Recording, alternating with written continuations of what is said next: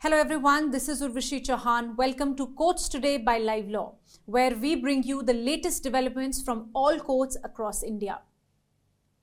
Starting with the update on the alarming state of affairs in Manipur after the violence between different ethnic groups. The Supreme Court was today considering two petitions. First, led by Manipur Tribal Forum Delhi, seeking protection of the Kuki tribe by the Indian Army, and the second one filed by Chairman of the Hill Areas Committee of Manipur Legislative Assembly, Dinganglung Gangmai, challenging the direction of the Manipur High Court to consider inclusion of Meitei community in the scheduled tribe list. In the last hearing, the Supreme Court had sought for an updated status report from the state of Manipur, which was submitted today. CJI D.Y. Chandrachud asked the Manipur Tribal Forum to go through the report and present concrete suggestions. However, when senior advocate Colin Gonsalves, appearing for the Manipur Tribal Forum, expressed skepticism regarding the claims of the state, saying that despite the assurances, the violence had not stopped. The bench clarified that the Supreme Court's role was limited to the interpretation of the law and not to run law and order situation on ground, as that is for the elected government to handle. And now an update on the teacher recruitment scam from West Bengal. As you know, that Calcutta High Court in May this year had allowed Enforcement Directorate to summon Trinamool Congress leader and Member of Parliament Abhishek Banerjee while hearing a petition relating to alleged irregularities in the recruitment of teaching and non-teaching staff in West Bengal government-sponsored schools. First, Justice Gangopadhyay of the Calcutta High Court had allowed the ED to summon Banerjee, but the order was stayed by the Supreme Court, directing the matter to be reassigned to another bench because of certain television interviews given by Justice Gangopadhyay. But the second bench refused to recall the order by holding that the findings in the order had attained finality and would operate as res judicata. Banerjee was also fined Rs 25 lakhs. Against this, he approached the Supreme Court through an SLP, where the court today refused to interfere with the High Court's ruling. But the Supreme Court has given him the liberty to invoke alternate remedies, and the cost of Rs 25 lakh imposed has been deleted. The Supreme Court today issued notice to the Union government on a writ petition filed by the Delhi government challenging Centre's ordinance which takes away the powers of Delhi government services. The petition also points out that the ordinance was brought out a week after a constitution bench of the Supreme Court pronounced that the Delhi government has power over services. It is argued that through the ordinance, the central government has in effect overturned the Supreme Court's verdict. The bench, comprising Chief Justice of India D.Y. Chandrachud and Justice P.S. Narasimha, posted the matter next Monday for considering the prayer for interim reliefs. Stay tuned with us. Delhi's former Deputy Chief Minister Manish Sisodia has approached the Supreme Court in a plea seeking bail. As you know, the AAP leader was arrested by the CBI in February this year regarding irregularities in the framing and implementation of the excise policy for the year 2021-22, alleged by the CBI. Last week, the Delhi High Court had denied bail to Sisodia in the money laundering case relating to the implementation of previous liquor policy in the national capital. Senior advocate Dr. Abhishek Manu Singhvi, appearing for Sisodia today, sought urgent listing, citing the illness of Sisodia's wife, who has again been hospitalized. The Supreme Court has agreed to hear the plea on 14th July.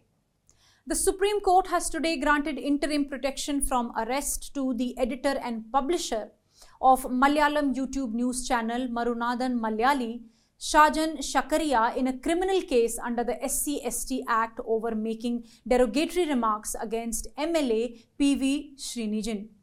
The bench, comprising CJI Chandrachud and Justice P.S. Narasimha, passed the order while issuing notice on the SLP filed by Sakaria challenging the Kerala High Court's dismissal of his appeal against rejection of anticipatory bail by special court in the matter. The FIR in the case was registered on a complaint lodged by Srinijan. The court said that the statements may be defamatory but were not offences under the SC/ST Act. The bench also asked senior advocate Siddharth Luthra, representing Sakaria, to advise him to be more restrained in his comments as a senior journalist. The Delhi High Court, in an important observation, has said that a wife is neither an appendage nor an adjunct to her husband, and her identity does not merge or get subsumed in her husband's identity. This was while directing a tenant to vacate a shop proposed to be used by daughters of a landlord for starting their business in the national capital. Justice Najmi Waziri observed that a wife in law retains her individual entity, including the natural right to pursue her dreams, aspirations, desire, and need to be financially independent or otherwise do some meaningful social work. Next is an update on the tragic Tanur boat accident that claimed 22 lives, including 15 children, in Mallapuram district in May this year. A bail application has been moved in the Kerala High Court by Sebastian Joseph, the chief surveyor of the Kerala Maritime Board, who had been arrested in connection with the incident.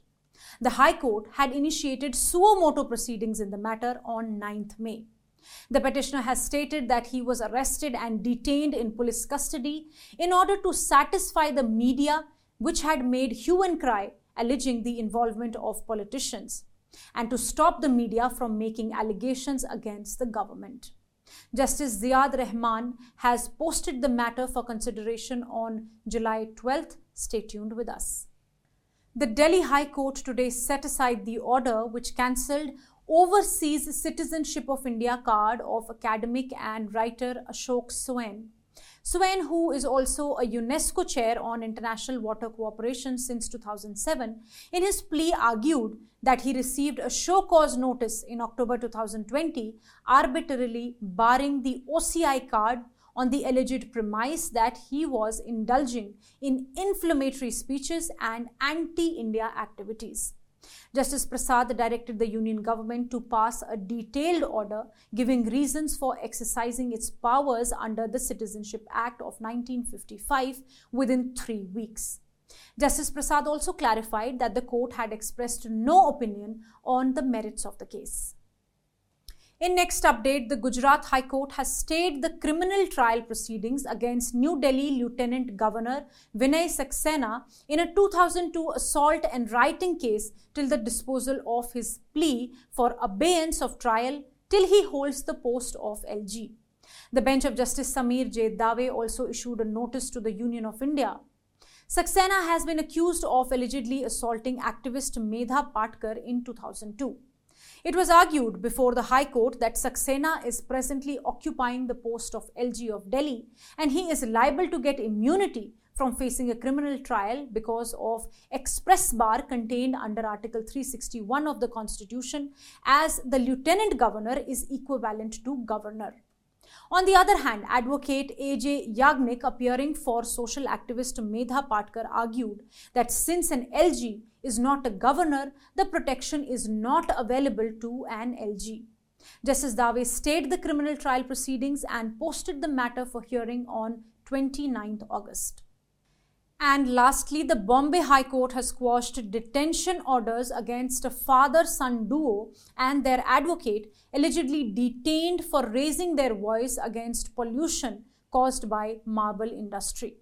A division bench of Justice Revati Moite Dere and Justice Sharmila Deshmukh observed that the orders were passed without application of mind. No material was placed before the detaining authority to conclude that the detainees threatened the peace and tranquility of the public.